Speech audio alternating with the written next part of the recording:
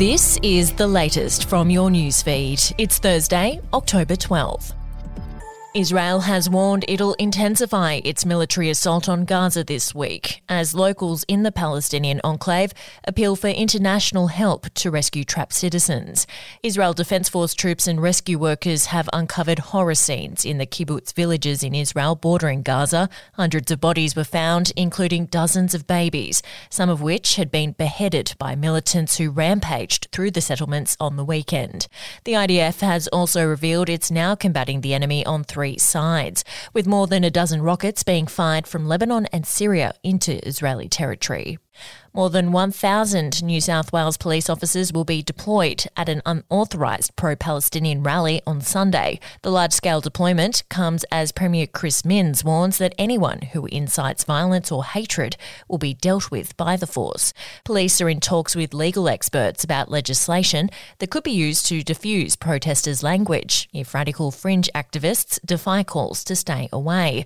Organisers have vowed to press ahead with the protest, despite police rejecting the group's application to hold the event.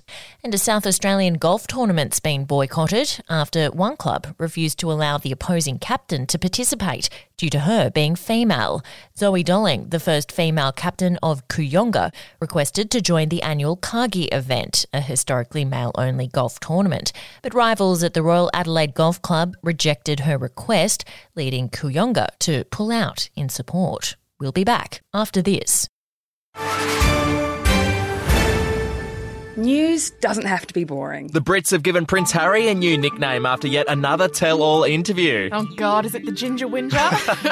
Let the team at news.com.au get you up to speed each day with their podcast, From the Newsroom. A couple were busted joining the Mile High Club. Well, I guess they can't play Virgin anymore. Politics, sport, red carpets, royals. Get all the goss in just a few minutes. Follow From the Newsroom wherever you get your podcast from. Departing Qantas chairman Richard Goyder will earn almost $3,000 a day for his final stretch at the airline as union leaders demand he leave today.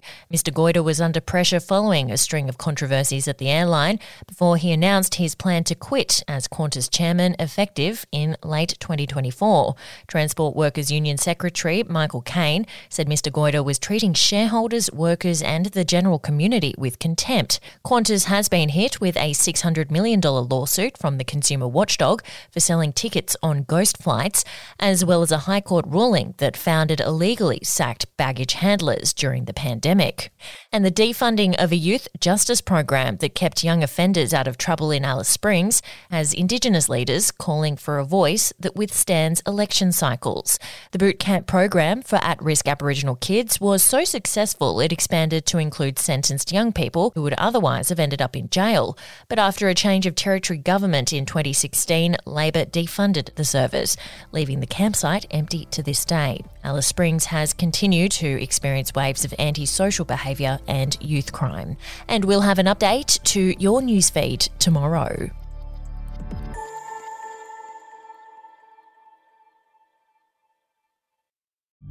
The podcast Faith on Trial looks into Hillsong, both in Australia and the US, and takes both the listener and hosts on unexpected twists and turns in the story of Brian Houston and the Singing Preachers. There are two incidents involving Pastor Brian. The Australian journalists uncovered a litany of alleged criminal behaviour in the megachurch. Financial gifts were being given to the leaders of the church. Listen to Faith on Trial Hillsong ad-free on Crimex Plus on Apple Podcasts today or wherever you get your podcasts.